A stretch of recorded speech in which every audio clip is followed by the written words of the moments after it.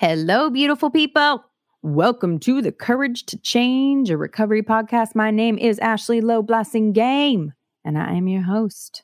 Today, we have Brock Bevell. Brock is a well-regarded family man with 7 children, 6 daughters, and 1 son. He is a retired police officer who was run over on duty and ultimately retired from his injuries.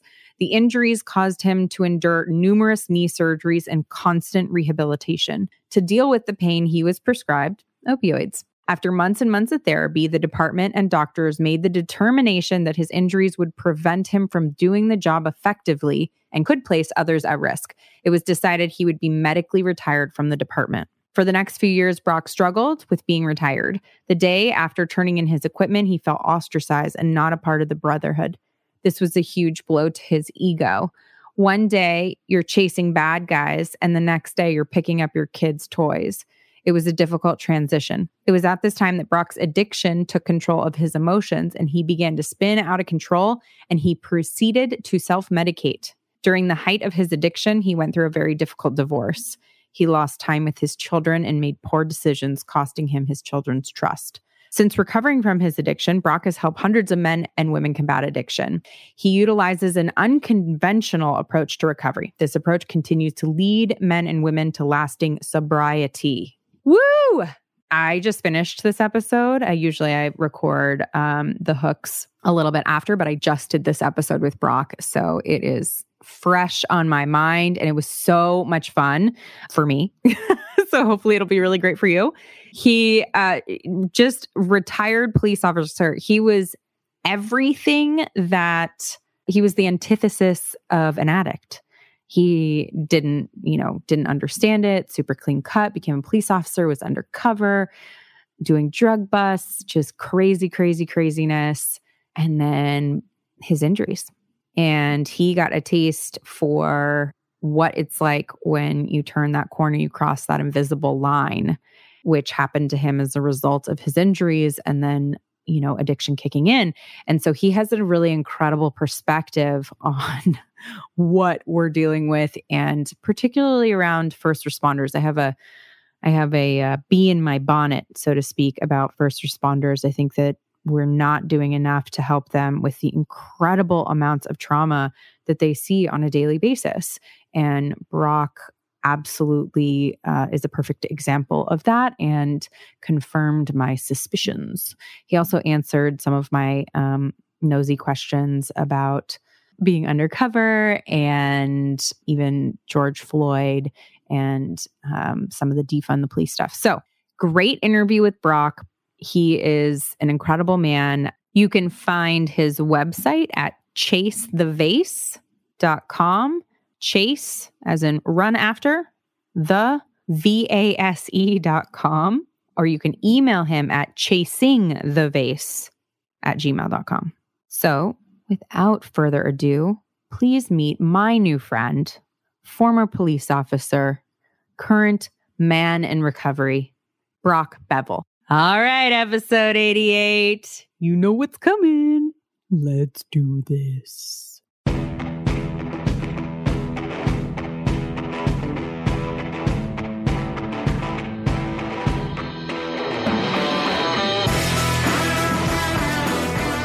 Brock.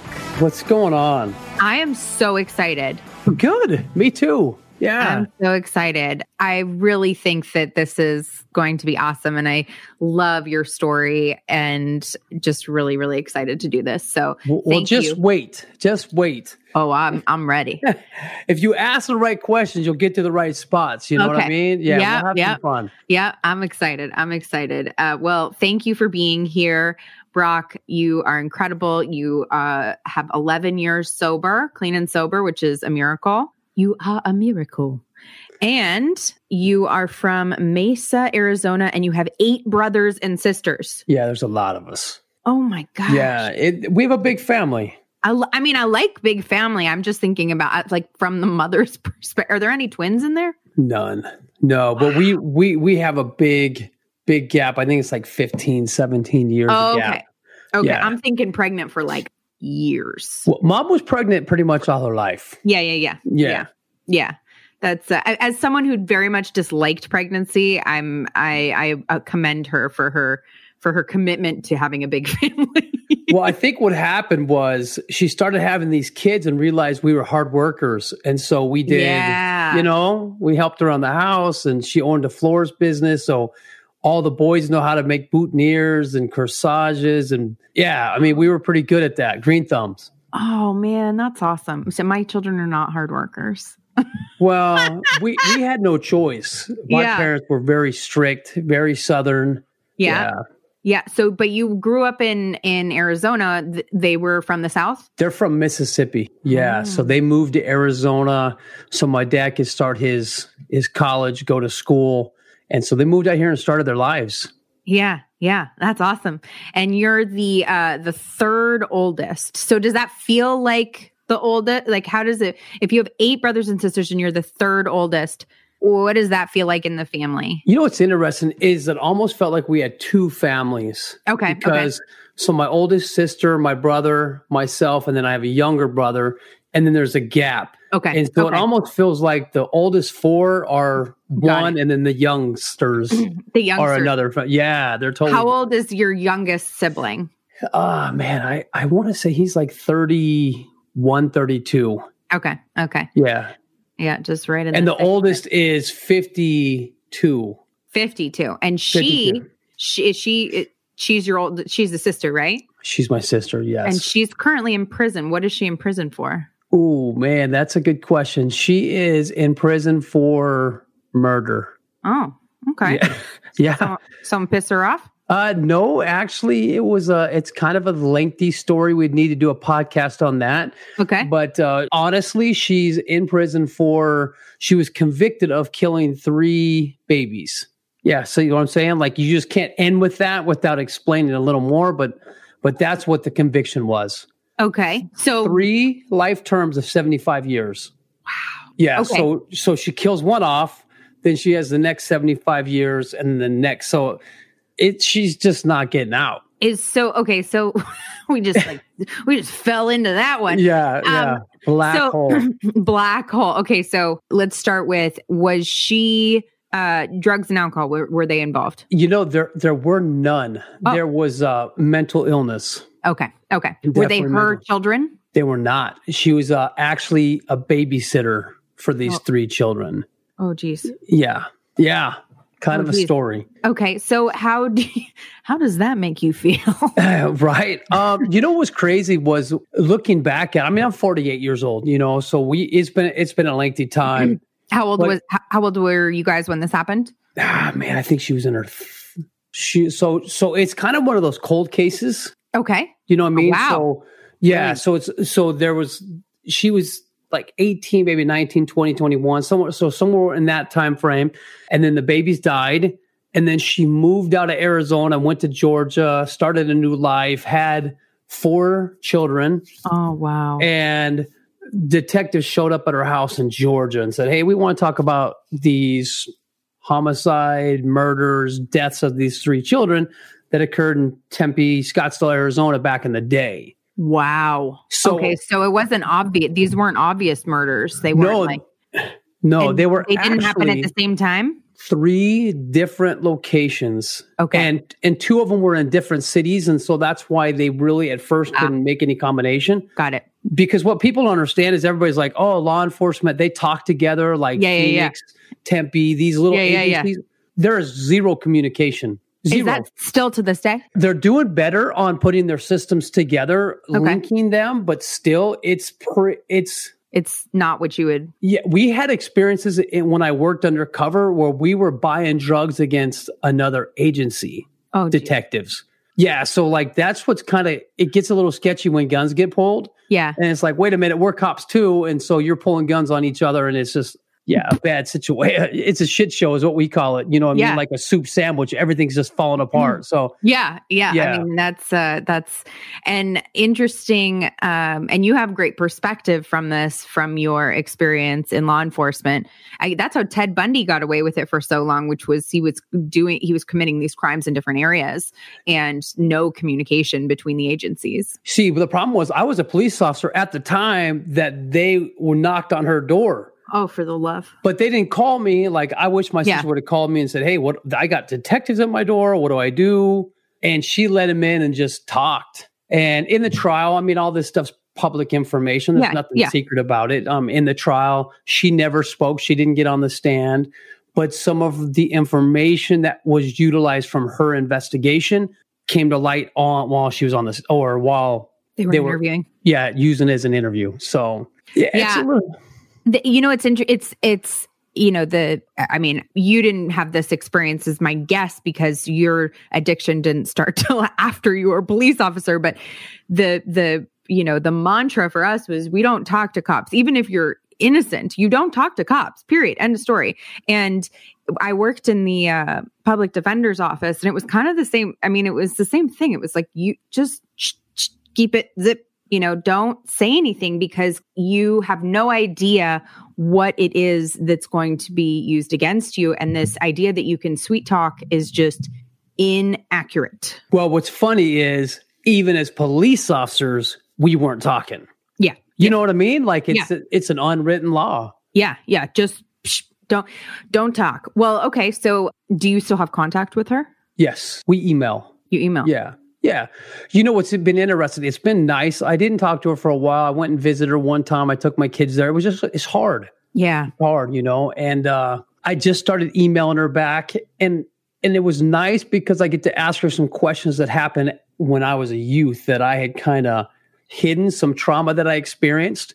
Yeah. And was able to open up those lines of communication between us, which has been really therapeutic for me. Oh, that's good. Yeah. That's good. Yeah. So on the other end of the spectrum, you have a brother that coaches the Lions. Yeah. Yeah. So it's crazy. They just fired their head coach. My brother now became the head coach as of Monday. Wow. How exciting for him. Hopefully you like football.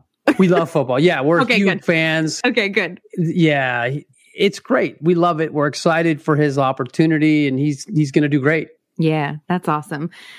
So tell me a little bit about what your family was like growing up. Like, what was it like growing up in your home with your parents who were from Mississippi, these 8 siblings? What was that? I had a good upbringing. I mean, it was chaos. Things have happened now that I look back on and be like, whoa, you know, great parents, limited supervision. We were out running amok. I was telling my wife about the first time I used marijuana with my neighbors yesterday. She's like, well, when did you first? Because I was telling her we're going to get into some things. And so I was talking to her about it. And I mean, I think I was 12 years old the first time I dabbled in marijuana with the neighbors down the street. And that continued for a couple of years. But we were so involved in athletics. My dad was a head football coach. My oldest brother, he was preparing to go. I mean, he played major college. He played for the University of Wisconsin. Phenomenal athlete. That's just kind of, we were, whatever sport was going on, we were playing. Yeah. So drugs and alcohol, other than just kind of dabbling. Yeah. Didn't fit. Yeah. It didn't fit our lifestyle. And then I was raised in a very, very religious home. Okay. Where we went to church on Sundays, and it was a big focus. Boy Scouts, we really pushed that in our home. And what was the religion? We were LDS. Okay. Yeah. Okay. So did you must have done did everybody do a mission? No, my actually the 4 boys did. I have 2 children right now that are out on missions, and I have one just come home. So we live it, or we teach our kids a little different than we were raised, if that makes any sense. Yeah. But it's a focus of our lives. And so becoming a drug addict was definitely a blow. Deviation. Yeah, for sure. Yeah. So you, I just go through, you went to Paraguay for 2 years on mission. Yes. Did you come back learning a lot? You learned to speak Spanish there. I did. I learned 2 languages. Guarani is their native tongue, and we kind of just dabbled in that, learned a little bit just for as much as we possibly could, but then we learned Spanish. And so that's been an awesome tool that I've used in my life today. And that's why I progressed so fast in the police department and moved up, is because I was fluent in Spanish. Yeah. I mean, how many white guys do you know that can speak fluent Spanish? Not that many. Yeah. So it was good. Yeah, that's awesome. And what a cool experience. I really think that the LDS is onto something with doing a mission. I think that frankly should be some part of every child's life, teenager, what have you, just going and such a learning experience, such a cool talking to different people, living in different places. I love the LDS young men who come to Southern California because it's pretty funny to me. You typically they're from somewhere in the middle of the country, and I was thinking to myself, like, how you probably had your neighbor sent off to some third world country, and they were like, "You're going to Southern California, you hit the lottery." Well, check this one out. My oldest brother goes to Ohio. I go to Paraguay. My next brother goes to Australia and then Argentina. Yeah. So what's up with that? So Ohio brother, so pleased. Not so pleased. He probably had a great time, right? He loved it. He that's where he met his wife, and right. Okay. So I mean, it's been great. But he was the one that studied Spanish in high school. He wanted to go to Spanish speaking. My God. I actually put on my papers that I don't want to go Spanish speaking, and that's where they sent me. Yeah. Yeah. Classic. Okay, so your dad was a cop. Can I say cop? Is that? Yeah. Whatever you want to say, police officer, cop. Do cops not like the word cop? No, we do. We just don't like being called pigs. Well, okay, that makes sense. Cops is great. But my dad was. This was early on. I'm thinking maybe 76, 77. Okay. And it's not something he talks about. He only did it for 2 years, but he worked in Mesa, the same place that I got on. That's a short time. Yeah, it was crazy. And the only reason we knew about it is we'd go in the closet and there was his uniform. Otherwise, you wouldn't have known your dad? We would have known. He didn't talk about it because it was, we were growing up, and he was in education. He was a football coach, and that was all he wanted to do. And so he changed careers. But I remember seeing that uniform as a little kid, and I would try that thing on, like sneak it because he would get mad, but I'd throw that thing on, like, yes.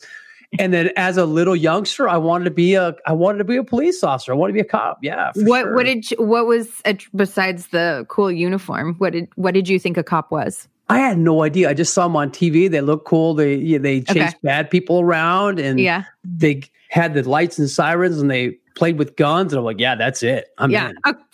Frankly, that makes complete sense to me. Yeah. As a little boy, I mean, it did. And then as I grew up, I was like, you want me to tell you the real reason I went into the police department? I do.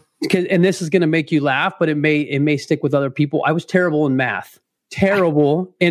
And I was in college and I'd flunked math 165 at the college algebra 3 times. And I'm like, I can't graduate from college because I can't pass math. And so I need to go to a career that doesn't have math. And the next best one where they carry guns and get to run around, I'm in. I mean, you're not wrong. That's not a terrible. What I will say is terrible about that is the fact that our education system doesn't prepare us. That's the piece, and doesn't pinpoint those of us, because I struggled as well.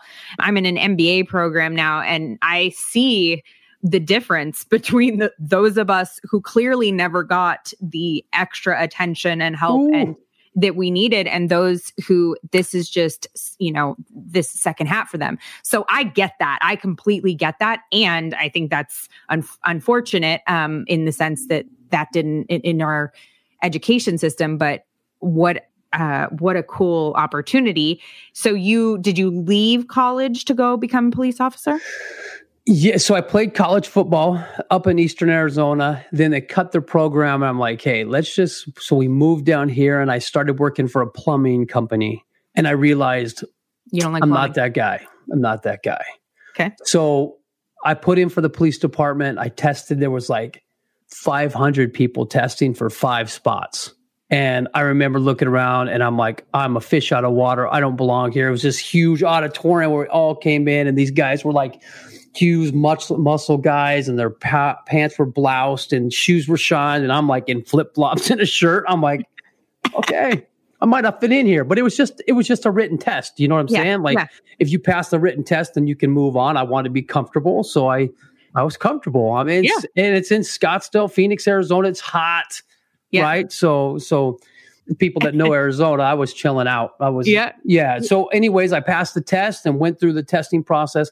And I really think because I spoke fluent Spanish, they were looking for that. And I passed the minimum testing and was blessed, really. Yeah. Yeah. And so tell me about, so where do they start you? You start on some sort of basic patrol? Yeah. So that's funny. You have once you get out of the academy, which was 20 weeks, you do all your physical, you get to drive. That's where you get to learn how to drive crazy. You get to shoot guns. You get to wrestle around with people and fight. And so they teach you those tactics, which is really neat for 20 weeks. And then you have 4 months to prove that you can do it. Oh, right. It's okay. called, so it's not a guarantee.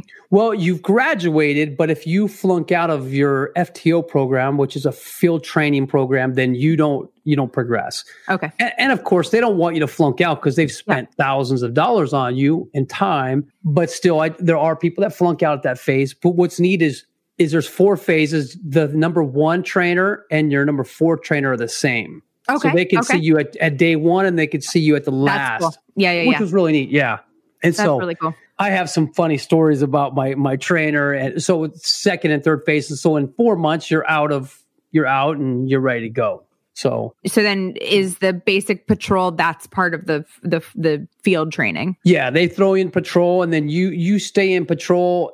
You can't really even move anywhere until you've had 2 years in patrol before you can even start looking at specialty units. What is patrol like? What is that? What's your job? Patrol is you're basically in Mesa, we went call to call. So you have a computer and you sit, every time you get in your car, you have a beat number. So I was like 1 Charlie 51. It would say, hey, 1 Charlie 51, here's your 8 calls that are holding and pending for you. Right. And so you're going to traffic accidents, to a suicide, to a molestation, to a domestic violence assault, to a neighbor dispute over dog pooping in their yard. I mean, it's crazy. The things that you have to go through on a daily basis, it's almost laughable. Okay, so tell me about some of those. We want to hear about some of those. Give me a topic. Okay. Give me a topic, and I can spew it out. On your basic patrol, tell me about like a couple of the just gnarliest and a couple of the funniest. Oh. One of the funniest, and this is kind of my sense of humor, just how people overreact. We get a call, it was like midnight, we get a call to an apartment complex, domestic violence. The neighbors are hearing the wife screaming and it's loud and it feels like things are breaking and pushing it. And so we get there, of course, you have to knock. And one of the laws in Arizona is you have to, if there's 2 people in the house, you have to at least visually see them to make sure that they're not dead. Okay. Right. And so I remember knocking on the door. You get there and you're really covert and you're listening and you don't hear anything, but you can hear people talking. So we knock on the door and a guy comes to the door and he's got no shirt on. He's sweating. I know where this is going. Yeah. And so I'm like, man, sorry to bother you guys. I know it's late, but you have neighbors. Someone complained there's a domestic violence. And the guy's looking at me and goes, bro, I promise you there is no domestic violence going here. I said, well, but I'm sorry, man. And I believe you, but the law is I got to check. So he goes, honey, can you come out here? And she comes out and she's wearing this Minnie Mouse outfit. Okay. Yeah. And so they were involved in extracurricular activities and we disrupted them. And I'm like, oh my gosh. And we felt like, come on, man, we're trying to apologize to this guy. And people just overreact all the time. Did anyone laugh? We were cracking up. And he thought it was funny too, but I'm like, you need to talk to your neighbors and either get them a little more involved or, something's up. You need to either, soundproof or. Man, I'm telling you. That's so Stop making so much noise because people are complaining. Yeah, right. It went from kind of calls. TV to noise complaint. Yeah. Those are kind of the calls that you kind of chuckle at. I mean, the gnarliest call, one of the hardest calls for me is where I noticed that I had some PTSD. Yeah. Because what happens is some people understand PTSD, but there's a big difference between PTSD, like a disorder, and a PTSI, which is called an involvement. And we have these involvements on a daily basis, right? Yeah. And I went to a house. I just had my daughter. Her name's Cabri, and she was like a year old. We got a call to a non-breathing child, And I remember that the mom or the dad could not tell us where they were at because they didn't know the address. So we were, and the fire department, we were like circling this area because we knew we were close. And finally we get to the house and the dad comes running out and he's carrying this infant baby, and the baby's obviously not moving. And he hands me the baby and I look down, and when I turned the baby, there was my daughter's face. Oh, right. God. And it's just how your brain works. Yeah. Right. I mean, I couldn't control it. I looked down and I start like getting emotion. I started getting emotional. I'm like crying to myself, am I getting these tears? And I put the baby down and I'm trying to work the baby until the fire department shows up. And I remember we worked it and then gave the fire department, they left. And I remember I sat in my car and just sobbed, and it took me a while to decompress from that. And one of the problems is in the police department is we're supposed to be the heroes. We're supposed to be the machismo, right? We're supposed to be an A-type personality. And those events shouldn't affect us. But you take those things home and then there's your baby and you're like, oh my gosh, you make that correlation. So it was really hard on some of those events. Yeah. And events that I could tell you about. For example, there was a school over here. 2 girls were leaving school. They ran a red light and collided into a car. The truck burst on fire. Oh I was able to get one of the girls out and she's screaming, you know what I mean? The other girl, she dies in the vehicle. Yeah. And where people are like, that should affect you. It didn't have much effect on me. Does that make sense? Because I was able to displace myself from that event. Right. But when I saw my baby's face, like that was it. I mean, I can't tell you why it happened, but I just know I get that kept waking me up. I get that. I have certain things like that with, having doing interventions and hearing gnarly stuff. My neighbor, their son drowned in 18 inches of rainwater in an empty pool. And my current neighbor, and I was the first responder on the scene. No one knew how to do CPR at all. And so they're screaming at the child to breathe. And I run into the backyard, do CPR, the whole thing. My twins, so they're 6 months apart. So he was 6 months apart and he was playing right before, so that whole thing of like my kids, and I left my kids in an empty house, this whole thing. And I remember, I've seen a lot of trauma, not compared to a police officer, but I've seen a lot of trauma, and there's those situations that happened, and just the adrenaline dump. There was a point where I couldn't stop screaming. And in my head, I'm like, stop screaming. Stop. Talking to yourself. Yeah. Yeah. Like there's people are watching you. And I was on so like I handed the kid off. I did CPR, but until first responders came, handed the kid goes to the hospital. I go back to my house and I'm on the phone and I cannot stop myself from screaming. In my head, I'm going, stop screaming. Stop screaming. They can't understand you on the phone. And that adrenaline rush. And I remember thinking to myself, that police officer and those firefighters who showed up to take that baby, that was like probably the, 8th call they had that day of all the things that they had seen. And I just wonder, I know, I did EMDR, which was incredibly helpful, particularly because I live next door. So I needed to be able to function. And that was incredibly helpful. That was one incident. Right. So my question to you is, how does a feeling human person, as much as you can stuff, right? There's still not, that is, you have the equivalency of being in a war zone, right? That's the amount of trauma you're seeing.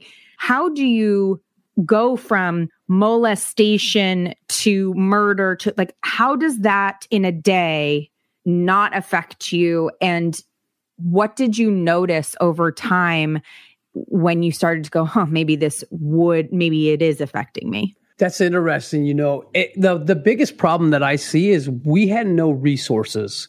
Right. And they don't today, even all this stuff, the Black Lives Matter and all the police, you still don't, because I can just use it by this example. I was in a shooting, and I'm sure we'll talk about it. But after the shooting, before I could be cleared for duty, they sent me to a psychologist. And I remember sitting down with the psychologist, and it was 5 days after the shooting. To be clear, you were shot at, and you shot someone and killed him. No, I didn't get shot at. I shot him. Okay.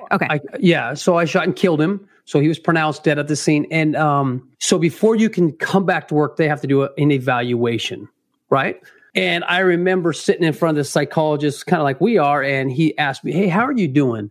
And I remember being so triggered, like, that is the dumbest damn question you could ever ask a human. Like, I just killed a human. I just looked at him. I shot him in the face, right? And so just that alone, I mean, I've seen dead people a lot, but just seeing that you were involved in that, righteous or not, whether you were justified or not, if it doesn't have effect on you, you have no heartbeat. Yeah. Okay. And so I remember looking at it, and then those thoughts don't go away. And he's like, hey, how are you doing? Like, for me, I wouldn't have started off with that question. What question would you have started off with? How's everything going on at home? You know, how are you and your wife doing? How are your kids handling this? Have you talked to any of your brothers on the police department? How are they handling it? Because there was 8 of us that were actually in the shooting. I shot first. And then, so there was 8 people that actually, so have you talked to anybody? I mean, just like get to know my baseline before you ask. And for me, it just was a dumb question. And I said, have you ever been in a shooting? Have you ever killed somebody? He's like, no. And I said, this conversation's over. Like, I don't want to talk to you because, and I'm not saying, and I know you don't have to experience addiction to help people with addiction. I know that. It certainly helps. It helps, but people still understand grief and sorrow and shame and hurt and pain and all that. They understand that. But he didn't understand what I was going through at that moment. Yeah. So I didn't want to talk to him.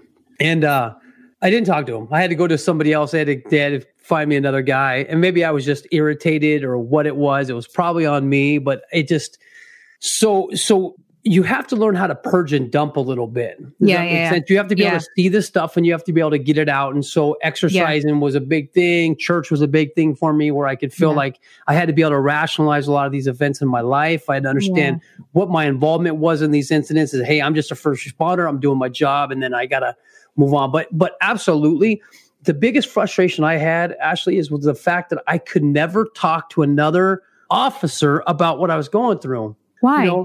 Because like, I remember you come back we even debriefed this situation. We had a round table and I believe we had. Well, let's get into that. Let's talk about that situation real quick. So that was the 2001.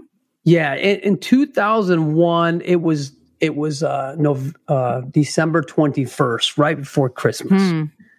Solstice. Was it 27th? Yeah, it was, I want to say it was the 27th of December. So it's coming up. Yeah. Oh, there you go. Perfect. So do you want to talk about it? Is that what you want to go? Yeah. Let's talk. We're talking about it. So let's talk about it. So we were doing kind of a Christmas, the DUI task force. You've heard about that, right? Where I've seen it. You've seen it. There you go. Yeah. So, and most people have been involved in it one way or the other. Well, we were out patrolling and I was just running my beat. Okay. Well, the officers on motors who specialize in DUIs got behind of a truck. The driver's name was Wade Jordan. They're going on the freeway of US 60 and he refuses to stop. They have enough to pull him over. Enough PC. He was speeding. He was weaving. Obviously, they could tell he was intoxicated. They went to pull him over and he took off and led us on an hour-long pursuit. Oof. Okay. What is that, the 17?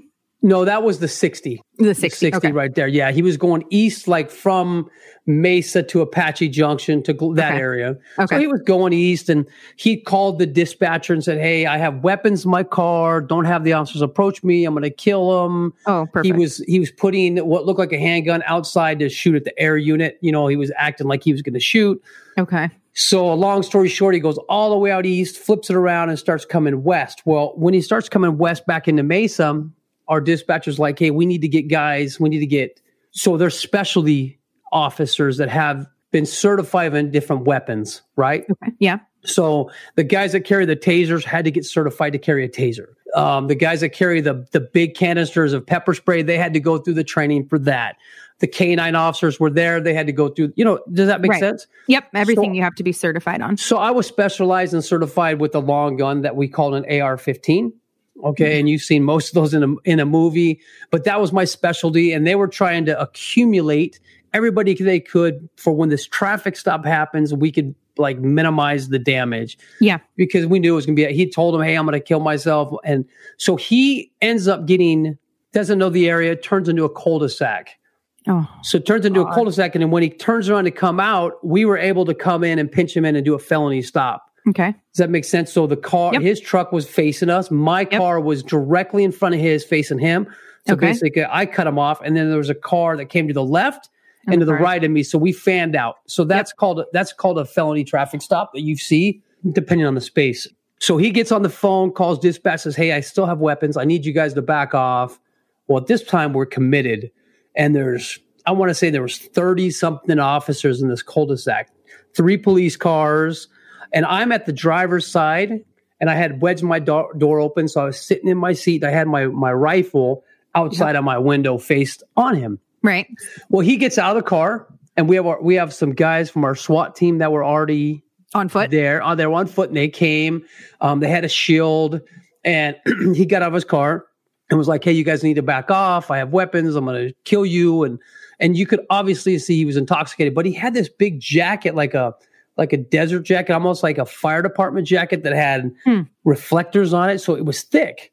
And they approached him and they went to tase him and it stuck in his jacket, didn't get to the skin. So it had no effect on him. We're looking at him like, that would have shook us. You know what I mean? Yeah. Yeah. And so then some sort of. Yeah. And then it was funny. We went to pepper spray him with these big canisters. Yeah. And the officer's job is to make sure that thing works. So he goes to turn it on and it goes, psh, oh no, it doesn't work. Right. And so, so that was kind of embarrassing for that kid as it was. But then we had an officer shoot him with a beanbag gun. Okay. And it hits him twice in the ribs and it doesn't affect him. And at this point in time, we're like, is he coming towards you? He's out of his truck standing there. He's not really coming towards us, but he's not backing off. And we're so you can't tell if he's armed at the time? Can't see anything. So we beanbag him. You just know that he has said. Yeah. Right. And so you have to go off of what he said. And I believe, absolutely. And so we set the canine and the canine jumped at him and lunged at him and grabbed his leg and was pulling. But what people don't understand is if the person is not fighting, if they're not jabbing, the canine's going to release. Right. And so the canine came back and then they sent him again and bit him again. So this guy's been beanbagged, tasered, pepper sprayed, and nothing has any effect on him. And so he gets, gets back into his vehicle. And so we have to back off. And it was a truck, a big old school, like 70, 80 something Chevy. So it was one of those heavy metal ones. He throws in drive, guns it. And so I shoot him. You're not in the car though. You're at the window. Yeah. So my door's open and I'm through it. And so my fear is I have all these officers behind me. Yeah. Your car's going to kill him. Yeah. And I have an officer in the the passenger seat and I'm wedged in the doorway too. Oh, good Lord. And I'm like, man, this is not a good situation. So I throw 2 rounds and the first one goes through the windshield, hits him in the chin, and his face opens up like there's a movie out there. Like, I know exactly what you're talking about. But it opened those aliens. Yeah. It opened up and then kind of stopped. But I mean, I shot him with a rifle round. Yeah. And so the next one shot him and I hit him, I believe, under the collarbone. And why? Because you always follow up. That's just how you're trained. Okay. That's how you're trained. And he goes down, and then there's a thing called a sympathetic reflex. I don't know if you know what that is. It's when your body's still moving, or you cut the head off a chicken and lay it down, and it keeps moving. Mm-hmm. It's just how your body continues to move. Yeah. And he raised his arm up, and then rounds continued in there. Okay. Right. But his truck, by the time he was done, he came and almost hit my car. So it was a necessary.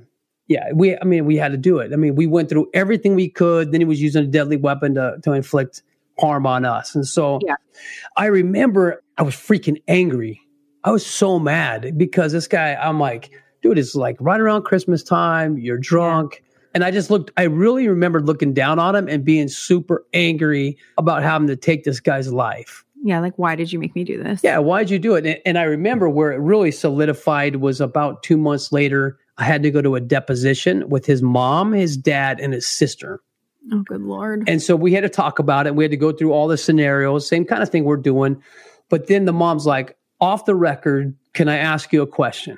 I'm like, yeah, I'm a parent. I have children. And if there's something I could do to alleviate your pain, I'd love to. And she says, if you had the opportunity to do it again, would you kill my son? Now, that's a hard question because you're looking at mom in the eyes, right? And you're like, I absolutely would have, and I don't know anything about your son, but I know at this moment he was struggling, right? At this moment, he was not himself. And the decisions he made is not a rational decision that most humans would make, And so my job was to protect myself and the officers in my immediate surroundings and protect them. And the cul-de-sac, right? Yeah, and the cul-de-sac, yeah. Yeah.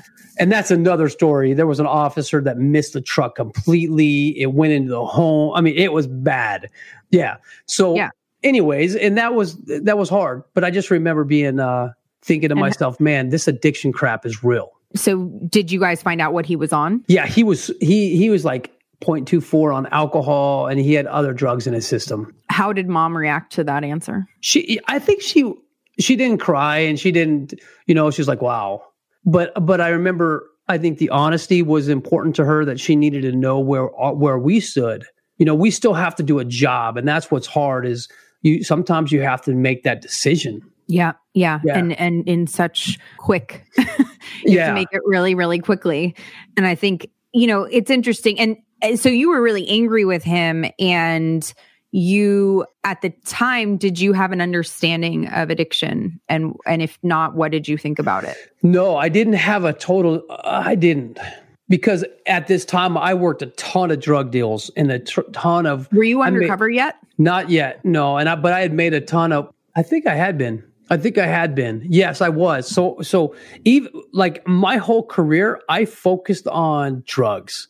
Like I loved finding drugs on people. It was like just something that I found interesting to myself, Okay. So it was just, that's weird. But I always wanted to arrest people who were using it because I felt like they were bad people. They were bad people because you're ruining your life. Look at you. And you're ruining other people's life. Yeah.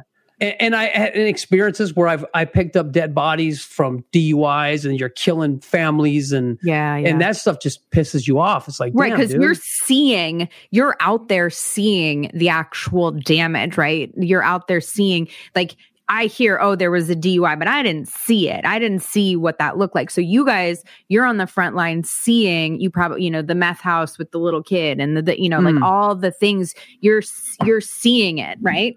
Yeah. And so one good thing about working undercover is I became so good at living that lifestyle. Like I started loving that lifestyle, about being maniacal. Yeah, you could do whatever you wanted, and so you could buy. Tell me about undercover. Like, what are the rules of being undercover? Oh, man. Or are there no rules? Like, can you do drugs? No. I mean, sometimes if in certain situations you can.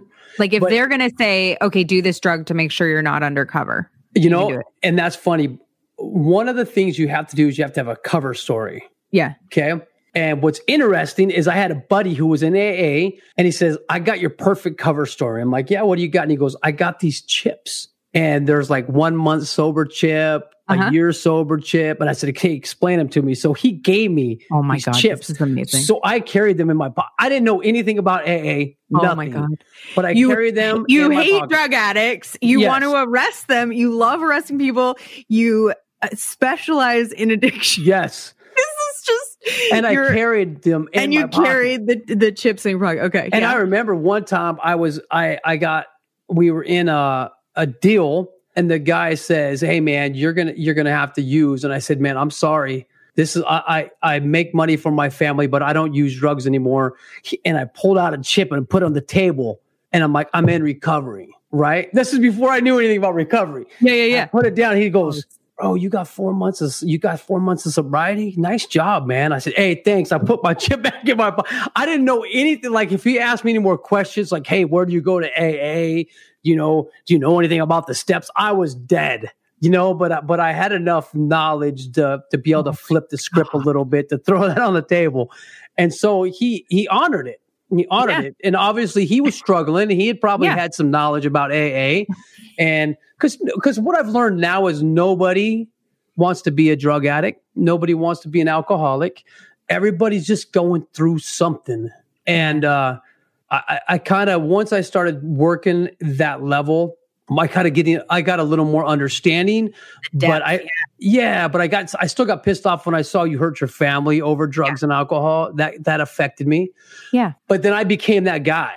And so I was a total chameleon. I was a total liar.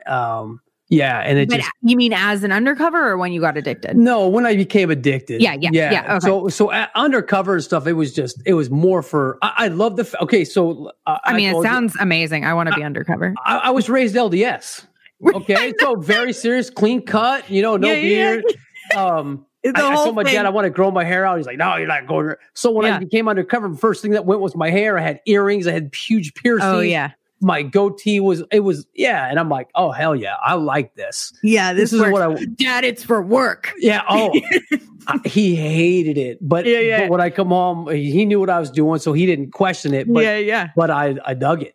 And I felt like I lived, and I started like almost living that lifestyle. And so it was, I loved working undercover. Best part of the whole job. I mean, it sounds really fun. And I'm an adrenaline junkie. So stuff like that is, on my honeymoon, we went swimming with great white sharks in South Africa and then walked with lions in Zambia. Yeah, I saw that picture. I'm out. Yeah. I'm out. Yeah. I would say, so, we jumped, we on a date, we went and jumped off a 100-foot bridge and, just stuff like that. So for me, being undercover is just amazing. Sounds like so much bad fun. The cool thing is you were in charge of developing confidential informants. And I love that part. Oh yeah. So the CIs were just work the shit out of people. You work them. They didn't give you any information. Right. And it's crazy how money is a motivator in addiction. Oh, right.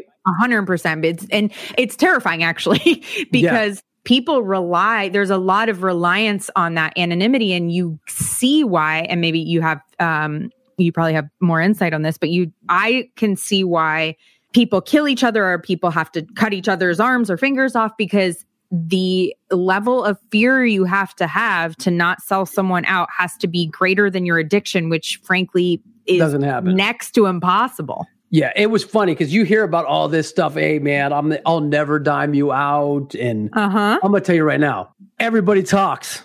Everybody talks. You've never met one steel trap? Man, no.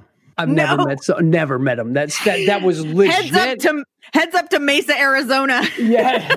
I think it's everywhere. I think because if you realize, hey, I'm going to jail, or I can give this dude some information, I'm going to give him some information. But what about the gangsters? What about the people involved in gangs? Where they going to jail as a rite of passage, and they're protected in jail, and they get value out of jail? Listen, they still talk. Yeah, they still talk. Yeah, they do. Yeah, because we're all humans, right? We're all humans. Nobody wants to be in a cage. Nobody wants to be in a cage. Yeah. So if I can minimize it at all, and they might not give all the information up, but they're giving something up. Stay tuned to hear more in just a moment. Okay. So this is important. Listen up. I'm going to talk a lot about it. Lion Share Coffee. Lion Share Organic Coffee. 100% of the profits fund recovery. They go to scholarship people for substance abuse treatment who cannot afford it. Lion Share Organic Coffee. The coffee has the roasted date on it. We partnered with Common Room Roasters. They're a very fancy coffee shop. And this stuff is next level great. Furthermore, you are helping pay for someone to get treatment who cannot afford it. So not only are you getting your caffeine shot, you are giving back. So we have subscription prices and then one-time purchase prices. We also have different roasts. So if you're really into your coffee, you can check out the different flavors. Again, I'm going to say it, Lion Share Organic Coffee, 100% of the profits fund recovery, substance abuse treatment for people who cannot afford it. So give the gift of recovery, my friends. The holiday season, Christmas, Hanukkah, Kwanzaa, whatever it is, you guys, this is a great gift, and it's the gift that keeps on giving. So go to lionrock.life/shop-products. So if you just go to lionrock.life, you'll find the coffee. But go to lionrock.life shop, and that is where you can find Lion Share Organic Coffee. Please help us help others. How do you tell someone that you are, so like if you are going to get someone to be your CI, your confidential informant, you have to show your cards, right? Yes. Yeah, you absolutely do. And so you can't do that to very many times, right? Or how does that work? How did you maintain Undercover while also showing your cards to more than one person? Well, we had a team of 8 guys. I was on the SCAT team, which is called the Special Crimes Apprehension Team. So they couldn't come up with a better name. I loved it. It was SCAT cool. Team? The SCAT team, yeah. Special Crimes. Yeah, we never thought about that. The shit team. Anyway, we didn't think about that. But it was fun, and like we had different guys for different elements. So everybody had a different skill set. I was good at drugs. Other guys were good at communicating, like talking. And so depending on what we were doing, we let a different guy do a lot of the work. Just because I made the arrest didn't mean I had to be the undercover. Okay. Right. So we could switch off. And what we did most of all, I'm not trying to give all this tools. Yeah, sorry. No, but we would arrest a lot of local prostitutes. Why? Because they knew all the information. So all the prostitutes either had a warrant or they would easily be willing to trade drugs for something. And instead of going to jail, they're like, hey, if I take you to 2 dope houses and intro you in so they would intro us and then, hey, can we come back? Or they'd see our faces. So the next time we come around, that prostitute's out of the picture and we're in the door. Right. Does that make sense? Yeah, it makes, it's, the interesting thing about I would think that the dope houses would be weary about the prostitutes bringing guys over there. They did. That's all they did. They brought their Johns there, and that's what most of them did. They took their Johns, they walk in, but they did all the negotiation. Right? For us, I'm like, you take me in, but I want to do the talking. I want to hand them the money. That's one drug deal for the county attorney. So you're building these cases against these drug houses. And so you're like, okay, I'm doing a really good thing here. I'm going to shut another drug house down. Right. But do you think that that's doing anything? Do you think that did anything? Like, is that really like on a more philosophical, obviously that sounds like great fun. But on a more philosophical side, do you think that was helping the problem? No. I mean, all we were doing was shutting down one place. I mean, we saw it. And then 2 days later, the same guy that we bought from is now living down on the other street. Yeah. And so we're not really, it wasn't the greatest. And our goal was not to hit just the bottom. Right. We wanted to move up through the chain and try to get the bigger players. Right. That makes sense. And living in Arizona, there's a lot of big players. Did you deal with cartel stuff? I didn't, because it wasn't my specialty. Got it. Okay. No. Even though you spoke Spanish, I would think they would want you on that. Yeah, because I usually did the ear. I usually listened to the conversations. Right. Oh, right. Yeah. Translation. And so, we would do the translations and we would hear it out and do that kind of stuff. So, yeah. Tell me about what happened that got you to the point where through all of this and just talk about eating your words, right? I mean, it's all happened. It's happened to all of us. How did you get to this place where drugs became something that you wanted to experiment, or not experiment, where they basically did to you what they had done to the people you...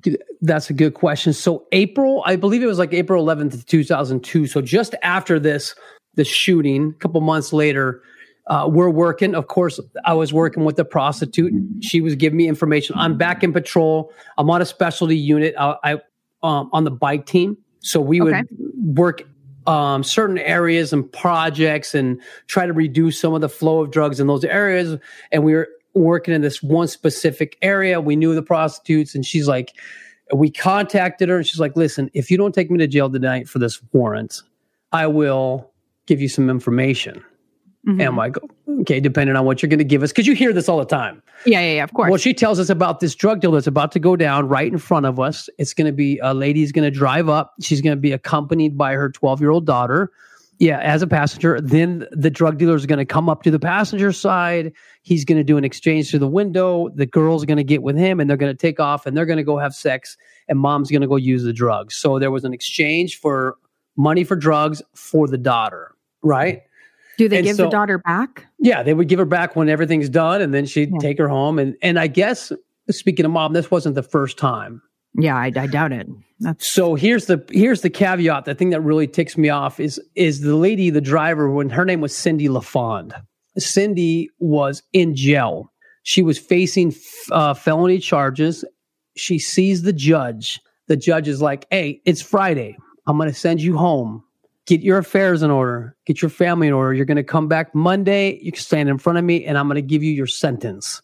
So what does she do? She goes and picks up her daughter, brings her back to the valley, and tries to exchange her for drugs. So her habit, that just tells you where her habit was at, right? Yeah. So long story, the truck pulls in, the drug dealer comes up to the passenger side. There's a conversation. There's a quick exchange. And we come up and stop the situation. We detain him. So we handcuff him and put him on the curb.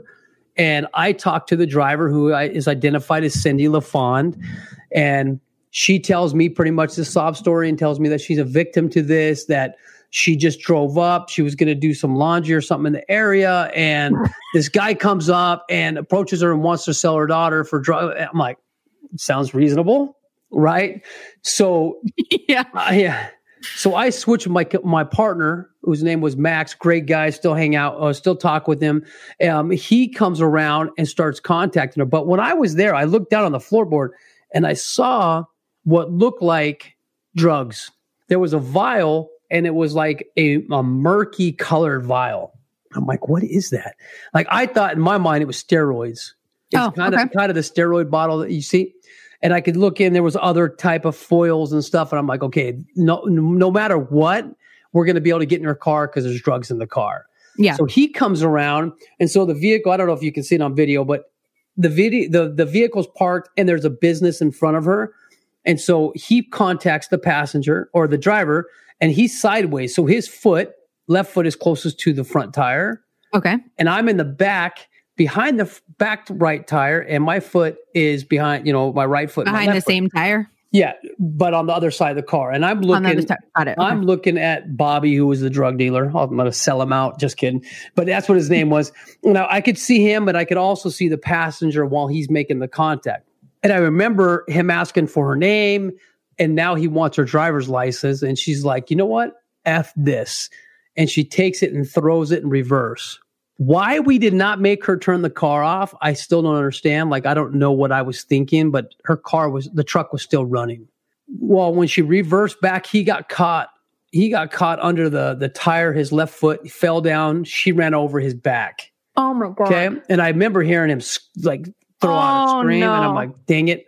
Well, at the same time, when she reversed back, my right foot got caught under that back tire, and I go to pull out, and it broke my cuboid bone on my foot. So it broke my ankle. And then, of course, I went to step and get my balance back, and the tire came and hit me right in the knee. And so it tore all my ligaments out of my knee. Oh my God. And so the crazy part was, I remember. And this happened in like a split second, right? Seconds. And I remember thinking, damn, dude, that was bad. And I remember Stretch Armstrong, that you could take and stretch him really far. Yeah.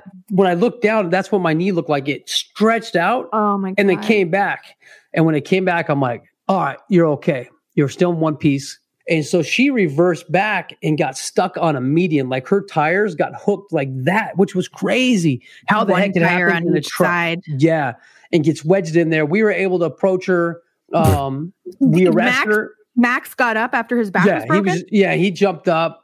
I don't know I can't remember exactly the damage, but he was pretty jacked up. And but the adrenaline was at an all-time. And you're walking. Yeah, I'm running because I'm pissed. I'm like, I cannot believe you just hit us. Do you know who we are? Yeah. But I was so mad. And so we were able to arrest her. We were able to get the daughter to safety. And that's where I kind of was so angry.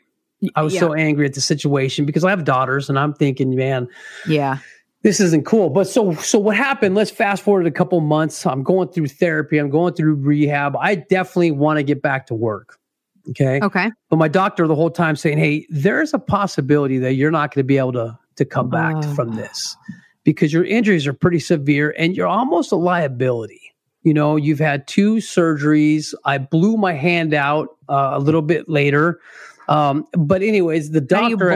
You blew your... it's a different story. Okay. So the doctor, he becomes one of my good friends. His name was Dr. Levine. He's retired now, but he was basically putting me back together. Yeah. And I remember one thing that kind of rang to my head. He says, hey, you're a police officer. You're never going to get hooked on this medication. Right? That is the craziest thing I've ever heard. Yeah. And he tells me that. I'm like, all right, cool. You know what? I'm good. And I started using the medication. And now we're talking months and months and months. Yeah, opiates. Yeah. Because you're in pain. I was in pain. So I'm trying to get back to the work. I'm still using the opiates. And this whole time, remember this, I worked undercover. So I would come home and I knew exactly what to say to my wife. I knew exactly how to talk to my kids. I knew what to say to church people. I knew like other officers, and nobody ever asked me, hey, dude, are you hooked on this stuff? I mean, I was coming back to work and I was still using it. And I was using it maybe a little more than I should have, but I was being sent home with those big bottles. You know? So what were you being sent home with? I had Percocet, some Oxycontin, Darvocet. I mean, we just kept switching it up.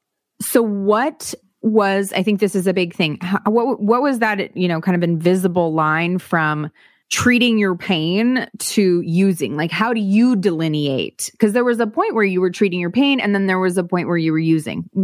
How do we separate those? Okay, let me get to this point. They find my injuries too bad, so they retire me from the police department. Okay, this was in 2004, early 2004. All right. And where it started was the day after my retirement. So when you retire, you sit in a boardroom and there's like 8 officers and they hear about your injuries and they're like, hey, we're sorry, but due to your injuries and what your doctor's notes say, we're going to retire you. Well, for some people, they're like, oh, that's bad. Yes, smoking. I'm going to get a retirement. I can go get another job. You know, I'm 40 years old. That's cool. For me, I was like, what? Like, that was my identity. Yeah. That was my vibe. You know, like people would come up, hey, you're a cop. Oh, you work undercover. And they want to know stories. Yeah, yeah. And I had them. So I was like the head of the party. Yeah. I was cool. And then the next day I remember going to the police department because they were like, you got to turn all your gear in. And I got to buy my gun for $1, keep the badge. And that was all cool. But I remember when I turned my keys in, I was like, oh, things are going to change. Because I can't come back and see these guys. So this team of men who I was giving my life for on a daily basis are now gone out of my life.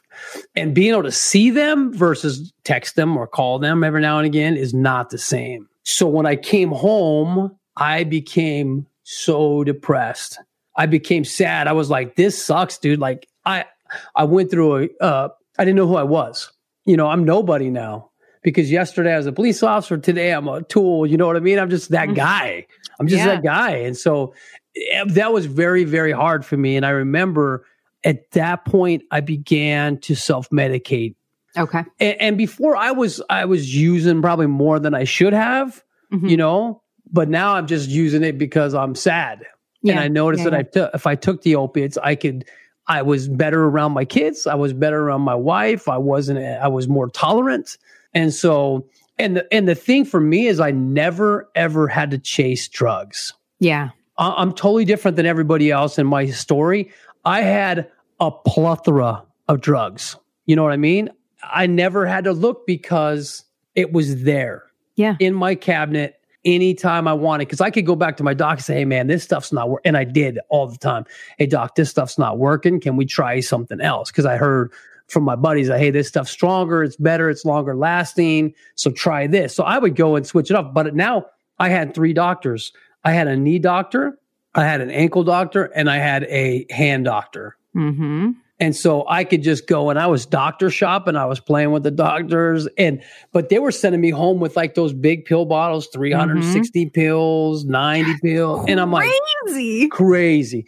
And remember, it's back in the day. Well, not really back in the day. No, I mean, it was. They don't do that anymore. They weren't communicating. Like my doctors did not know what the other doctor was prescribing. Yep. And it got to a point where I'm like, I have so much. I mean, I don't want to say so much extra, but I have extra. So I called a buddy up and said, hey, do you want to start selling these pills? And so here, okay, this is the full circle right now. Like, this is what I despised. Right. And all of a sudden now I'm starting to be that guy where I just wanted extra money. And you know what to do. You know I didn't touch the dope. I didn't do, I wasn't going to be the one getting caught. Was he going to do, hey, this cop's giving me dope? Yeah. I mean, no. And so that's what I'd be doing. I'd send him down with 60 pills and he'd come back up and give me like $500. And I was like, oh, cool. But I was able to disassociate it because it's legal. And the doctor gave it to me. It's just extra. Someone else is in pain. They need it. That's that freaking mental twist, just crap that addiction does to us. Yes, it does. And I remember I was taking a lot. At the end there, I started taking a lot of those pills. And I lost my family over it. I'm retired from the police department. I went through a few jobs, and it just, I noticed that I was not the person that I was. Yeah. Yeah. Because that's what it does to us. And I think your example is such a phenomenal one because you were the antithesis of a drug addict. Antithesis. You're everything a drug addict hates. Yeah. Right? 100. And everything from, clean cut LDS to police officer to undercover drug, the whole gambit. And I think that shows what's so cool about your story is that shows you the powerlessness that comes in when you get addicted. We all, I'm going to speak for everybody who's listening to the podcast. We all hate the woman who's selling her 12-year-old daughter, right? Instantly, we don't care anything, any circumstance, whatever. But the truth is, and the ugly truth is that if you go far enough in this disease, if you go down far enough, you will do things that are as atrocious as that. And you think you're different. We all do. We all think we're different. And I would profess to you that I would never do that, even in my addiction. And I hope that that's true. I hope that that's true. I surmise I would abandon my kids before I would do that. But the point is, she and I have the same disease. You and she have the same disease. And I think that's the scary part is when you think about it, we have the same disease as that person doing that, the thing that we find despicable. But we have the same mental twist. That's terrifying. That's terrible. And so that's the difference between cancer and diabetes. And, because everybody's like, hey, is it a disease or is it not? Listen, I don't give a crap if it is or not, whatever you want to categorize it. I know it made me do some funky stuff. Right. And things that I am ashamed of. Right. And I'm glad I went through it. Don't get me wrong. I'm glad I went through it. Our stories are phenomenal for other people because it gives them hope. But I'm telling you what, man, not fun. And it makes me want to help people out. Yeah. Tell me about what your bottom, so to speak, looked like. So your family left you. Did they? I'm assuming they came back. My kids did. Yeah. I have a great relationship with my kids. Well, I mean, I'm even struggling today with them because of things that I did, but it's okay. I mean, I got to live with it. I'm still putting pieces together. I have a great relationship with some, and others still struggle with dad's decisions, and that's okay. Yeah. But my rock bottom, I believe, was there was a night that I came into my house and I went into my bathroom and I wanted to get high. I remember I had a bad day, and that's the crazy thing. When you have a bad day, it feels like all your days become bad. You have a bad life, man. And I remember I went into my cabinet and I opened it up, the medicine cabinet, and there's all my pills perfectly placed. It's so extent that I would write down how many pills are left on them. Does that make sense? Like, okay, you have 82 pills left. Yeah. And, perfect perfect order. And I shut it, and the mirror shined into my bedroom so I could see like my bedroom. And I'm looking at this and I'm like, that's a crack house, bro. You live in a crack house. Oh. My room was a mess, a disaster, clothes everywhere, polar pops everywhere. It was a disaster. I'm like, dude, you live in a crack house. The same stuff that you despise, that is what you're doing. And this actually is where I made a grave mistake. I'm kind of a limited self-control kind of guy, right? I opened the cabinet and I was just raged with anger, and I opened every single bottle up and I dumped them all in my toilet and flushed them. Oh. And then I'm like, wait. That is man. And I had nothing left. I dumped every single pill was gone. Right. And remember, that was moment of clarity too. I'm telling you now. That was a moment of clarity that you were about to be hurt. Yeah, I was talking to Jesus. Let me just tell you that. And this is a for real story. And I did. I went through it. I remember I said, okay, well, you made the decision. You can live with it, because you can't call your doctor and say, hey, doc, I have no pills left. Because he's going to be like, I just gave you a big bottle. Mm-hmm. Does that make sense? So I was like, okay. And you rationalize everything. Okay, how am I going to get it? Yeah. Does my buddy have some? Yeah. And you're just tripping. And I'm like, you know what? This is, you did that for a reason. It's time to stop. So that right there was my moment where I just drew that line in the sand and I fought. And I detoxed, and it took me 7 days. It was, remember, like I told you, I feel like I have an amazing relationship with God. I always have. It's always been just kind of in my life. I found my own vibe with him, and I have never been so sick. I crapped myself about 100 times. I threw up all over myself. I mean, you know what, people know what detox looks like. But I remember I was throwing up so violently, nothing was coming out, but it felt like my bones were going to break.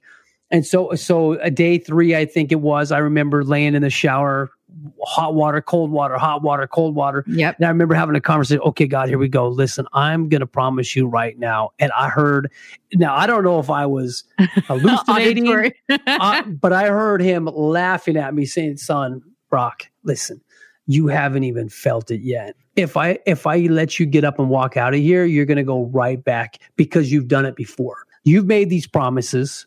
You've told me you would stop. I've helped you through it. You're on your own. Click. Like, he hung up on me. I'm oh my gosh. I remember thinking, okay, man, this is for real. Like, I got to do this. And I would walk downstairs and grab water and grab crackers. And, as I went through it, I started realizing, where are my people at? I had nobody. I had nobody calling me on my phone. Yeah. I had nobody checking. Nobody was missing me. Yeah. That's the worst. That's the worst. I've had that experience where you're gone and you're literally missing and no one's looking for you. Nobody. And nobody even knew I was going through it. Yeah. And I'm like, I could die here, people. I'm thinking to myself, well, will someone please come at the door and check on me? Yeah. I want someone to verify that I'm really going through this. Right. And it was day 7. It really was. I remember I was able to move around a little bit, and I'm laying in the shower and I said, okay, you know what? I see what you're putting me through. And I said, if you let me get up and get some energy and walk out of here, I commit to you, I'll never, and this is me talking to God, Yeah. I'll never go back and use ever, no matter any circumstance, I won't do it. And I remember at that moment, I was like, my body felt empowered. Like my strength started coming back, and you people can say what they want, but at that moment in time, I knew in my own life that that's my higher power. Yeah. That's my go-to guy. And he gave me the power. I stood up and I walked out of that room. Never will I touch another opiate, because I don't want to go through that again. Yeah. That makes sense. I know that it's a progressive disease. I know that addiction is progressive. So if I go back, I'm going to start right where I left off, and I'll be taking about 20 pills a day, because one's not enough. And so I owe a lot of it to God. I do. I'm glad I went through the pain. I'm glad I felt like my body was going to die, because that really does keep me grounded. Even 10, 11 years later, I don't want to go through that again. No. Does that make sense? So fear of that keeps me cool.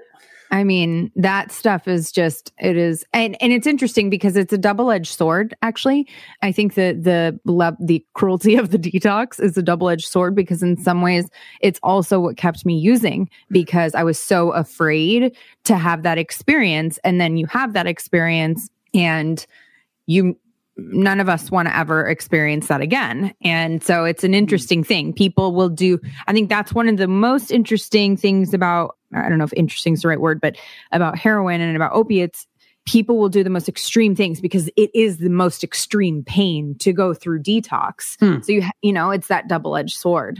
Yeah, no. And that's what I try to tell people. I said, if you're going to do this, you got to be prepared.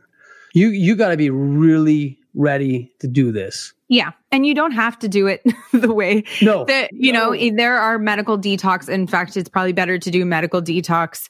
There are ways to do it, but I will say, and you know, this is, I don't know how popular this is, but I will say there is some value in feeling the effects of what you've been doing. You know, I do think, I know someone who did a detox where they like put them out for it. And you know, whatever one may think of that, what I thought was, you know, I don't think that you have the same respect for your recovery and the same, there's like an amount of, I just don't like remembering that feeling, being able to conjure that feeling in those moments of like, I really want to use or feeling hopeless or whatever it is. And if you didn't have the experience, it's hard to recall that. I totally agree with you because I remember there was a time I'm like, okay, I was going through every scenario in my head if I could just get a pill to make the pain go away, right? But I was stuck. I didn't have anything. I had no friends. I had alienated everything. And where did you go? What did you do? Nothing. I stayed right there in my house. In my house. Yeah, because I said, I'm going through this. And it got to a point where I'm like 4 or 5. I'm like, okay, I don't know how long this is going to stop, but I needed the pain to go away. Yeah. Yeah, but so I totally agree with you. I think medical detox is a great way to go. You should suffer a little bit just to know the effects of it. Right. But you can die from that stuff. Yeah. You can die. How did you find community? How did you find recovery? Because it's one thing to be abstinent, right? Get the drugs completely out of our body physically, but then there's the recovery piece. How did you discover that? That's such a good question. I ended up using my degree. I actually finished my math courses, went back to school, I got my degree in literacy studies. So basically I'm an English major who can't spell. Seriously, it's so bad, Ash. It's terrible. But I got into education. I worked my way up and worked as an assistant principal in a school up in Show Low, Arizona. And I loved doing that. But I realized that a lot of the parents were struggling with similar things that I was going through. I could smell alcohol on them. I could see families coming in. They had that, you know what I mean? I knew they were under the influence. And so I talked to my principal, and he's one of my best friends. He's like, you should start a rehab up here. And I'm like, what? That's the craziest thing I ever have heard. And so I did do some research. His daughter worked at a community in Prescott, and I got some information, and I built my community around my sobriety, which sounds crazy, but I'm selfish. I needed people. Yeah. Makes sense? So I brought people into me so I could find friends. And so I did. I started 5.5, almost 6 years ago. I started a business up in northern Arizona for a rehab. Are you in Prescott? Months. No, Show Low. Where's Show Low? It's up by Pine Top. Okay. So it's in northeastern. So Flagstaff's up more west. Got it. Okay. So whereas north you can get closest to New Mexico. Okay. And so I started it because I wanted to be around people who needed help, but I knew that once people got sober from addiction, the type of individuals, they're warriors.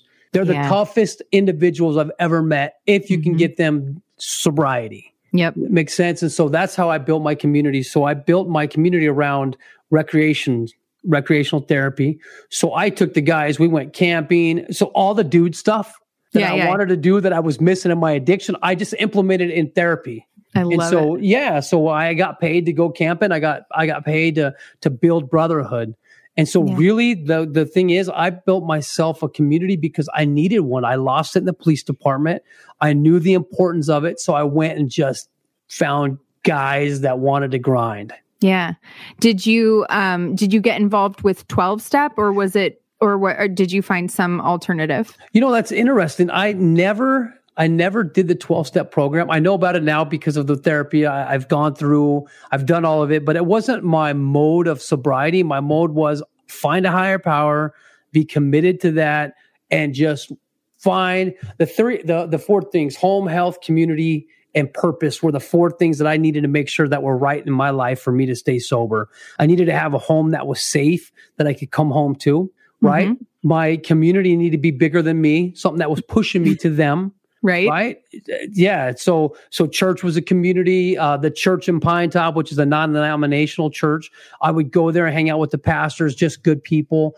Mountain biking, I picked up mountain biking, found a community there. So just kayaking, I love to kayak. So these little communities helped me stay sober. Yeah. Big thing is I started CrossFitting, started coaching CrossFit, and that kind. You just put yourself into those environments that force you to stay sober. Yeah.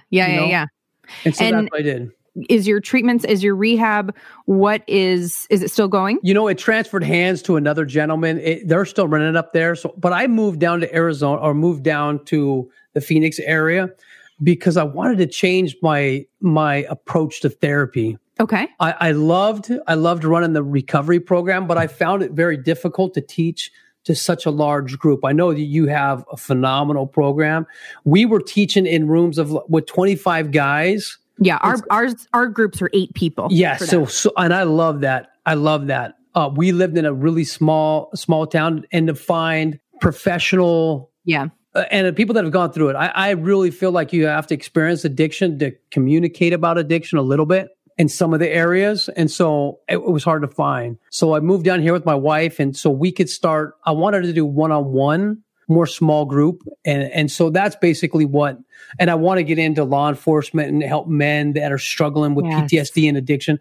So those are kind of a lot of my approach that I want to do. Do you have ideas about how to help police officers, people in law enforcement, really change the way that we handle and we address the PTSD that's rampant? Well, you think anonymity is important in 12-step. Yeah. Try talking to a police officer, right? Yeah. And you can get to them, but the problem is they got to know that you've gone through it, that you care about them, and that you love them, and you want to help them. Yeah. Because sharing your feelings as a police officer is not status quo.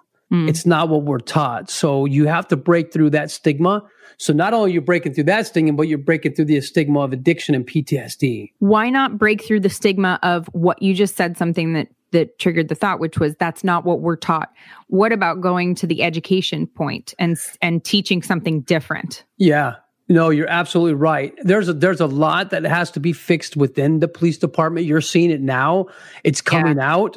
And a lot of it's training. A lot of it's, I don't want to get into all the politics that are going on, but as an officer, I knew the officers that were struggling.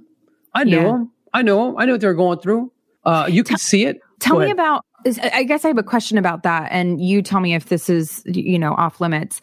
So with the officers that are struggling, or the things that you're seeing, with everything that's coming, defund the police, this whole thing, what is it that you think? How did we go from, I guess many people have had the experience in America of not feeling that the police have their best interests. So to say, how did we go from feeling safe to not, which that's not necessarily true, but how did we get to where we are now, where basically we've completely discredited, or my guess is that the police force is feeling incredibly alienated, and the good police officers must be absolutely, heartbroken.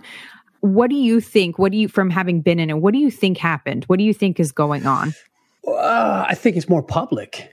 I think access to media, access to cell phones, access to videos. What's interesting is, as an officer, we knew the officers we wanted to work with. Right. And that's interesting. I had an officer that every time he showed up to a scene, we could have everything 100% under control. He would show up and say something, and it would be a fight.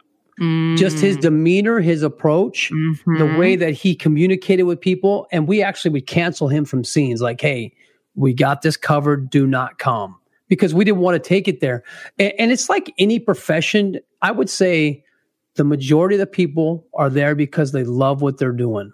But you always have a small group of people who just are doing it for the wrong reasons. And I think you're seeing that more.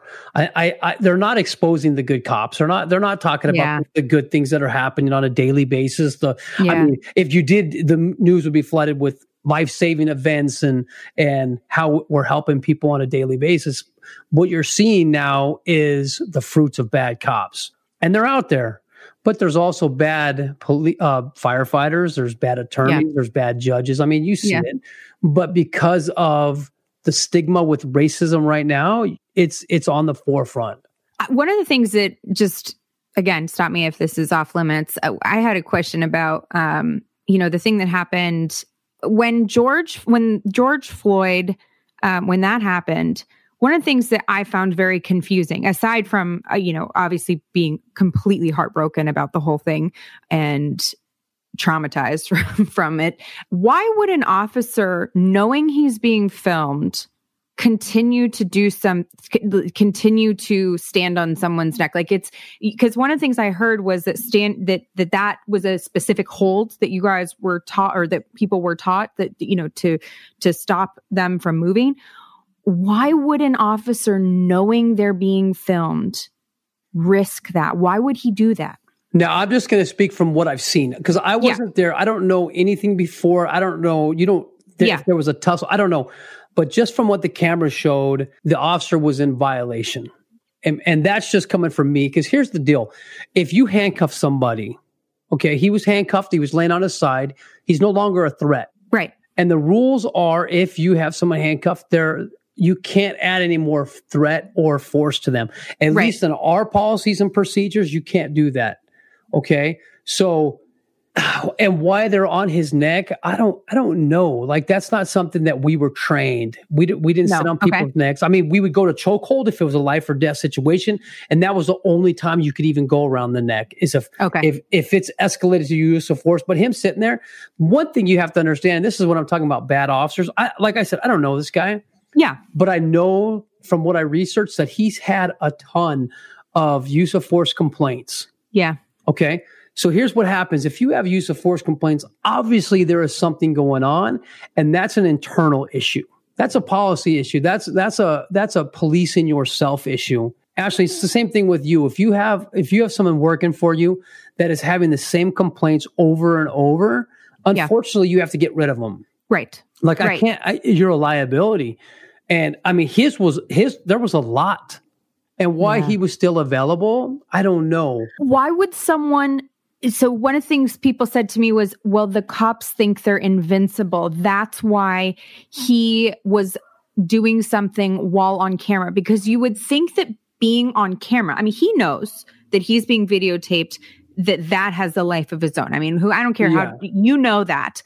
Why have we created, or are, from your experience, do they think that it's just not, they're just above it? Like, or is it just like straight up mental illness, insanity? I have never, and so I worked for almost 8 years as a police officer, and I never came across someone that was just dirty, just a bad cop. Okay. That makes sense. I don't think, but there are that are super vigilant, super hyper. They go over the top on things. And when that happened, they had a consequence. Why he did it on film, I don't know. That was, the thing is, there's other things he could have done easily. They could have picked him up, put him in a police car. They could have called an ambulance. Yeah. There's so many variables that he could have done it. I'm not so concerned about him as where were his partners? Where were the people that were there with him? Why weren't they getting involved? Right. Why didn't they talk to him? Because I know a lot of times in a police department, if you're the guy fighting and you've been fighting for 3 minutes, it's always nice to have another guy come in, take you from the scene, handcuff the guy so it doesn't go to that point. Yeah. Because now you're pissed. Yeah. And your adrenaline's go. You're fighting for your gun and you're fighting for your life. And so it's nice to have that. So we don't know all that. I just know that there's very, very good police officers out there that are being traumatized by bad ones, And like you said, you don't know if that guy has mental illness, if he has an addiction going on. We don't know anything about it. To me, the whole thing was just, it didn't even if you're like, oh yeah, he's a bad person, it still doesn't make sense from a logical perspective. Mm-hmm. Like, why does someone act in this is not in his interest, regardless of anything else. But, it was very eye-opening to me, all of these things coming to light in terms of how people are treated differently. I'm embarrassed to say that I didn't know the extent. I knew I had heard, but I really didn't understand the extent. There's not a chance that I thought it was as bad as it has been. But I also, think to myself, like, I call the police when I'm scared. I mean, that is who we call, that is who I call. And so I do know that there are good police officers out there, and my heart has hurt for them, because I know that this year has probably been incredibly difficult. And I wonder if that will push more police officers to push out the bad ones. You hope it does. And I'm assuming it will. Like I said, there's amazing officers out there, and all they want to do is serve and go home and protect their families. That's really what I see. Yeah. But you're right. They're in some communities. I can't speak for Arizona and Mesa. We have where I work. We're full Hispanics, African Americans. I mean, the racism, I didn't feel it here, to be honest. But I'm also raised with a mom and dad from Mississippi who brought that into our lives. Like, hey, we are people and we bleed the same. But I could see it in some of these rural areas. Yeah. It could be happening. And I'm not saying it's not happening everywhere, but I feel blessed that I never experienced that as a police officer in my community. Yeah. Yeah. I'm glad to hear that. Have you spoken with some of your friends about the stuff that's been going on and been there to talk to them, or most of the retired ones? And they're all like, I'm so glad to be out. Yeah. Yeah. Because you're going through it right now. They're going through it. It's going to get better, but they're going through it. Yeah. Yeah. How can people reach out to you? What kind of stuff are you doing? You said you're doing one-on-ones? Right. I have a website at chasethevase.com. And you actually helped us. We had that 2020 recoverysummit.com. That was really cool. People can get on there and just learn more about everybody. I think that's really important. That's kind of why I'm doing this, is I want people to understand that I have great information about recovery, but the way I recovered was not how you recovered, right? So find that individual who is a specialist in the mode of your recovery. Mm-hmm. So if you love AA, go find that person that promotes AA. If you want Christ, go find that person. If you want a sponsorship, does that make sense? And so that's why I'm doing it. And so all I'm trying to do is kick out what I know, and then take you and say, hey, I know a person very well that pushes what you want to do. Yes. Because I'm not naive to believe that I'm the only guy out there that knows what I'm doing. Right. I mean, and there's a lot of different ways that have worked for people, and it's important, I think, particularly those of us who are 12-step, which I happen to be, but I'm open to other forms, and I know people get sober other ways, and I think it's really important, particularly 12-step people who tend to not be willing to look at other things. It's important for us to be willing to say, this isn't the only way you can get right. Help. And you can mix them. You could use 12-step with there's other programs out there. So I know that works as well. So you, chasethevase.com, right? And you're doing coaching? I am. I do coaching. Okay. Awesome. And are you still teaching CrossFit? I do. Every Monday and Friday. My wife and I both. She teaches a class and I teach a class. Oh, that's awesome. Yeah, we love it. Workout of the day. Yes. Exercise has been such a key part of my recovery, and many people I know. So for me, it's been, if I don't exercise, I can feel that I'm getting mentally ill. During the day, I could feel the build. I'm like, I got to get out. Yeah. Yeah. I like that. It's to feel it's sweat away the crazy, work off the crazy. I'm serious. Yeah. But I know you're doing big things. I want to share with you something that I want help with. You ready? I'm being serious about recovery. Okay. I'm seeing this mom's club. I'm seeing all these women's putting together these phenomenal programs. And I think we need a dad's club. I feel like we need to get moms and dads on the same podcast, same experts, and put some men and women on there and find out how we can reach out to a lot of these men, because we don't want to open up our feelings as much. Yep. Right. Yep. I 100% agree with you. And it's so much easier for moms to connect because we have to. We're very community based. But I see a lot of the husbands kind of drifting away. And I think, and of course, they don't want to hear it from us. but they'll listen to it if we're all on board. Like, I think we should get a panel about 4 of us and just 2 men, 2 women, and just talk about it, because it's so important to be able to see there's so much commonality between what we're doing. 100%. 100%. Well, I'm happy you tell me when, and we'll make it happen. I would love that. Well, you're doing big things. So thank you so much for having me on. I really appreciate it. Brock, you can send me an email. I'm at chasingingthevase.com. So if anybody wants to email, ask questions, I'm on Facebook, same thing, Chase the Vase. They can find me anywhere. Awesome. Thank you so much. And I look forward to working together in the future. This podcast is sponsored by lionrock.life. Lionrock.life is a recovery community offering free online support group meetings, useful recovery information, and entertainment. Visit www.lionrock.life to view the meetings schedule and find additional resources. Find the joy in recovery at lionrock.life.